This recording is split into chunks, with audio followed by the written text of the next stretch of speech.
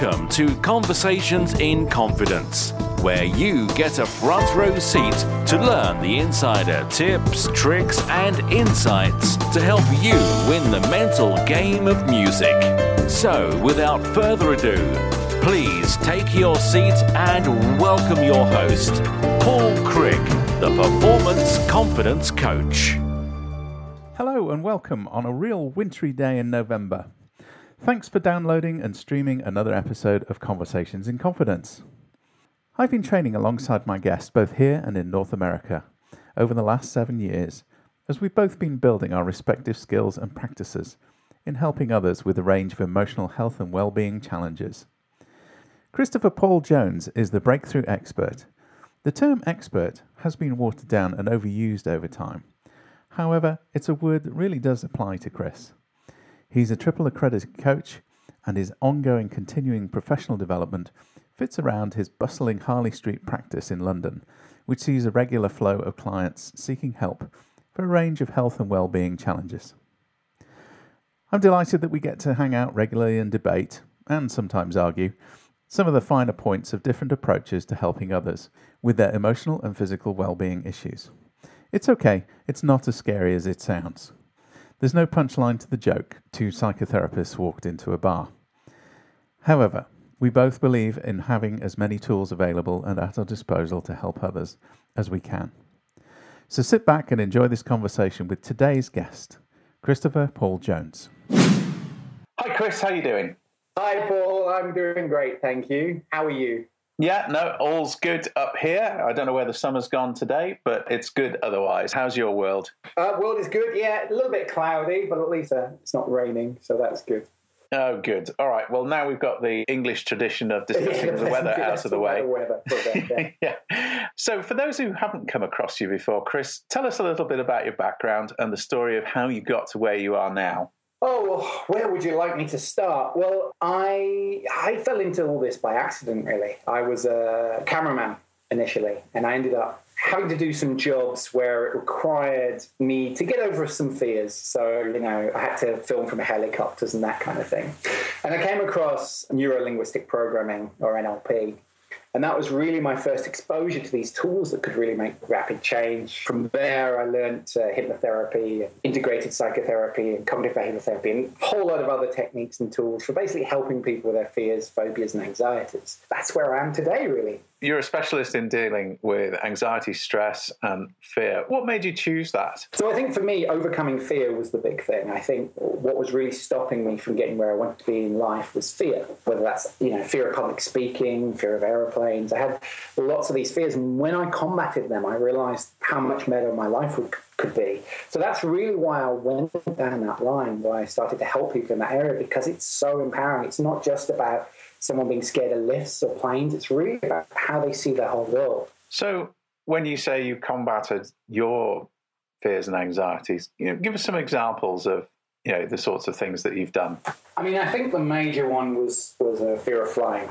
So when I was first learning these tools, and I was filming snowboarding, which was popular at the time, and I was in the Pyrenees Mountains, and they basically went, right, so what we need to do is get an aerial shot of these snowboarders coming down a mountain. Okay, how are we going to do that? Well, you see that helicopter, what we're going to do is strap you to the outside of it, and you're going to have to film them coming down the mountain. So not only are you going to be on the outside of a helicopter, passing through these mountains and dodging them, basically, you're going to have to hold on to the camera and concentrate on getting the shot, which was quite scary for someone who had a fear of heights and a fear of flying.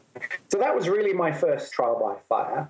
I think the next one, as I perfected my skills and got into sort of teaching other people how to do it, was public speaking. I was not a good public speaker at all. I was very nervous. I was like, people are looking at me, people are judging me. So that was the next opportunity I had really to work on these skills and really develop them. So what causes anxiety? Because we seem to suffer a lot of it. And I know in the world of music, and certainly across the performing arts, anxiety is one of those things that really, if you're a creative person, you've got to go and make friends with. What is it? That's quite a big question with a long answer. Go for it. I think anxiety, there's a lot of factors that causes phobias, fears, and anxieties. I think it can be anything from sort of what you're thinking about. So your thoughts, what you believe in that moment. So you go, as I said, oh, everyone's judging me, everyone's going to laugh. Down to the feelings in your body, what you call kinesthetic, the emotions that are associated with it, down to your personal history. So if you had an incident in the past, and for me with public speaking, it was one of the significant ones was being made to stand up and read at about 8 years old. I was not a good reader. I was labelled dyslexic, and just remembering being laughed at. Now, I'd held on to that image well into my 30s. So it can be history from the past, it can be your thoughts, it can be what you call triggers. It's normally a combination of all of those, though. It can be several things running at once. And with things like flying phobia as well, often these people talk about like it's one thing. And flying phobia can be a fear of heights combined with a fear of claustrophobia, loss of control. So they can be several phobias going on at once. So I noticed you've sort of switched from the term anxiety to phobia, and I'm just, someone listening to this might not know the difference. So what's a phobia? So people use the term phobia when they often mean fear or being scared or anxious. I mean, technically a phobia is something you cannot do. So if you have a phobia, you see it and just instantly feel it. So it's an instant response. It's not a logical response. It's not an intellectual response. It's an automated response. And if someone has a full-blown phobia, they often can't even look at a stage or look at a plane. So very often when people label something a phobia, what they really mean is maybe a fear or an anxiety. So a phobia has a response to it, which sounds like it's quite debilitating. Yes. So the ability to look at something, go anywhere near something, basically you're running in the opposite direction to whatever it is you're phobic about. Absolutely, yeah. I mean, down to the fact that people can even hear the word in some cases and just completely hide. And I've dealt with all extremes of that, from people that are like, oh, I do it, but I don't like it, down to if you say that word, I'm going to start crying and freaking out. So we were talking about flying phobias, and as you know, this podcast is sort of geared to musicians. And one of the things about musicians, they spend a lot of their life on tour, often sitting in metal tubes up in the air for up to 16 hours at a time. And I wondered if you'd worked with musicians in the past who'd had a flying phobia. Yes, I've worked with quite a few musicians and celebrities. I'm not allowed to give names on this, but it can be very debilitating for anyone who's kind of in that circuit, where they're trying to build their career because they need to be seen, and if they can't get on a plane, that's going to limit them. Or if their career is well established, it's going to cost them money, they can't tour, they can't do these things, or it's causing, at the very least, a lot of unnecessary anxiety, a lot of unnecessary fear. And when you work with these folks, give me an example of how you might approach someone who comes to you and says, look, I'm really scared of getting on a plane. Well, I think the first thing I would do is explore the history. So with a phobia, there's going to be something in their past, whether they consciously remember it or not, that caused at least this fear to start being created, at least these beliefs to start.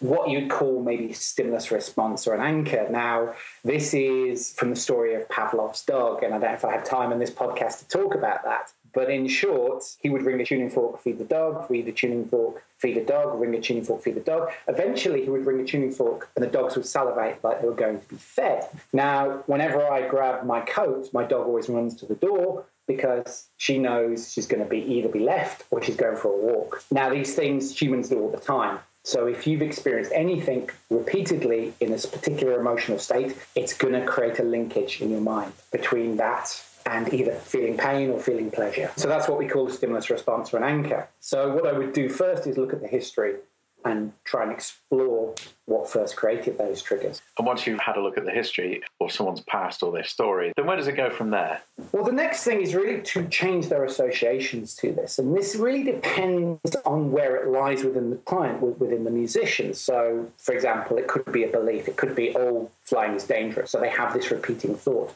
So by changing someone's perceptions to that, by giving them a new way of thinking, a new perspective, that will often disappear. As I said before, sometimes it's an emotional thing. It's the feeling in the body. And there's lots of techniques and tips that I can do to change those associations. And once that association is changed in the first event, it will often change later on as well. It will definitely reduce it into the future. So give me an example of what you might do. So, you're going to change the way I think about something. I think the simplest way to explain it is you can't, what's the old saying, some spiritual saying, you can't have love and hate in the same place. In the same way that you can't be happy and sad at the same time. So if you create a trigger, if you create a linkage in your mind to something very positive, very powerful, and then try and experience the old negative. As long as the positive is built stronger than the negative, it will actually cancel the other one out. And so instantly you can feel better. Wow, that's interesting. And it's that straightforward. It really is. I mean, the other thing to do is, if you couldn't stop laughing, for example, you ever felt bad and then suddenly something kept making you laugh. And then now when you think about that, all you think about is laughter. I had a client the other day, actually, who had a fear of turbulence. And I'm not sure what your audience is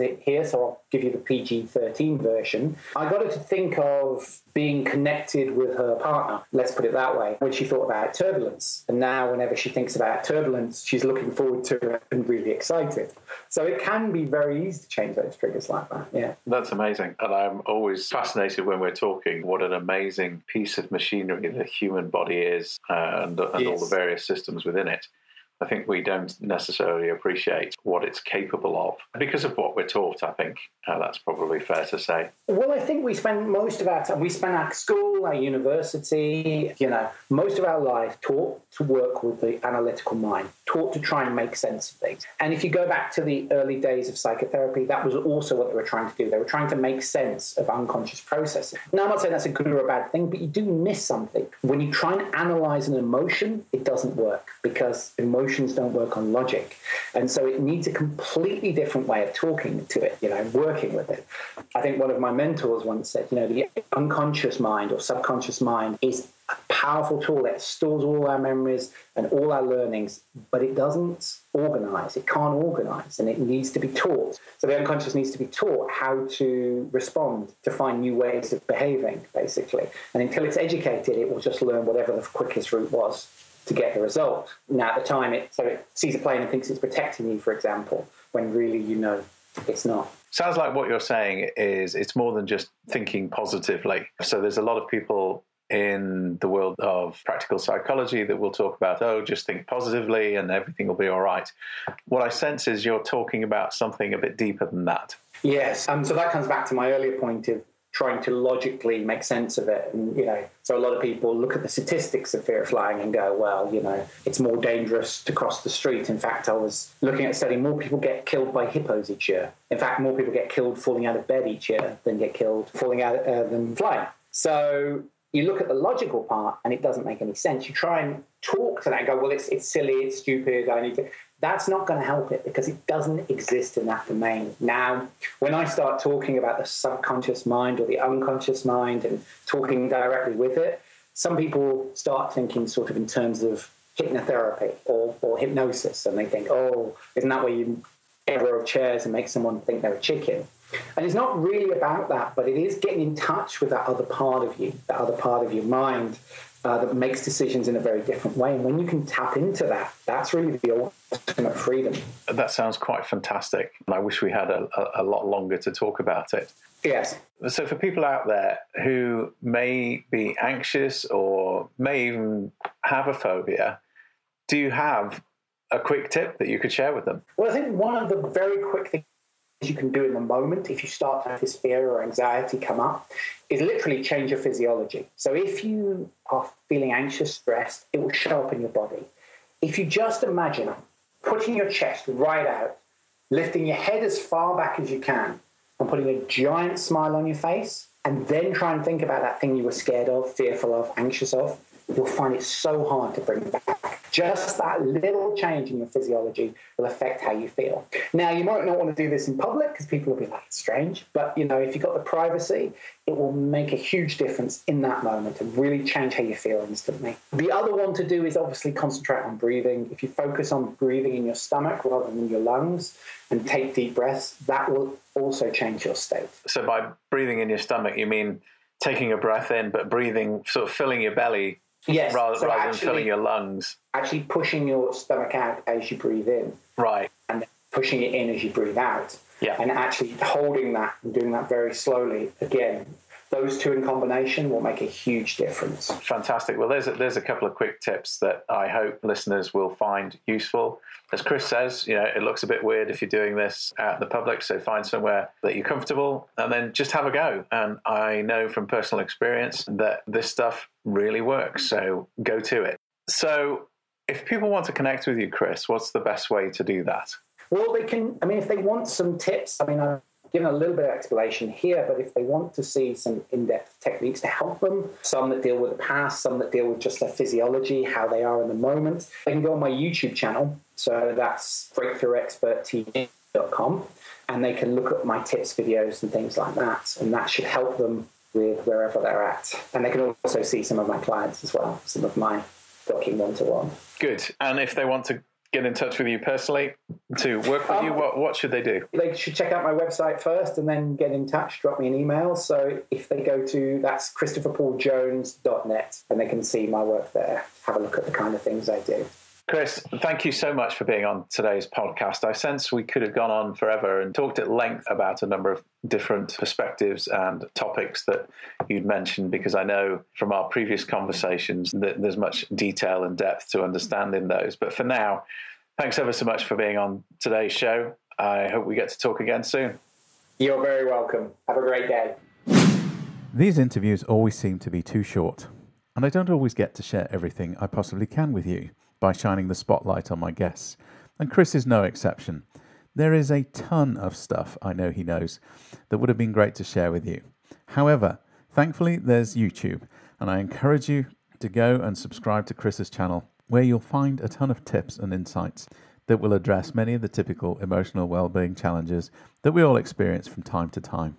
You'll find the details in this podcast show notes, and you can mouse along to Chris's website.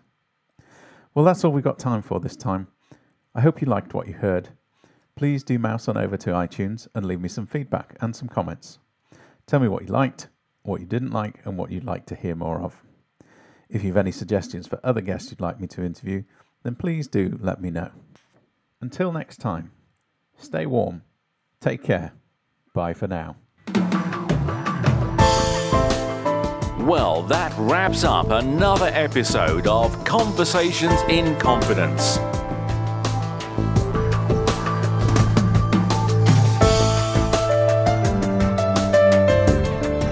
Tune in next Monday for more tips, tricks, and insights with Paul Crick, the Performance Confidence Coach.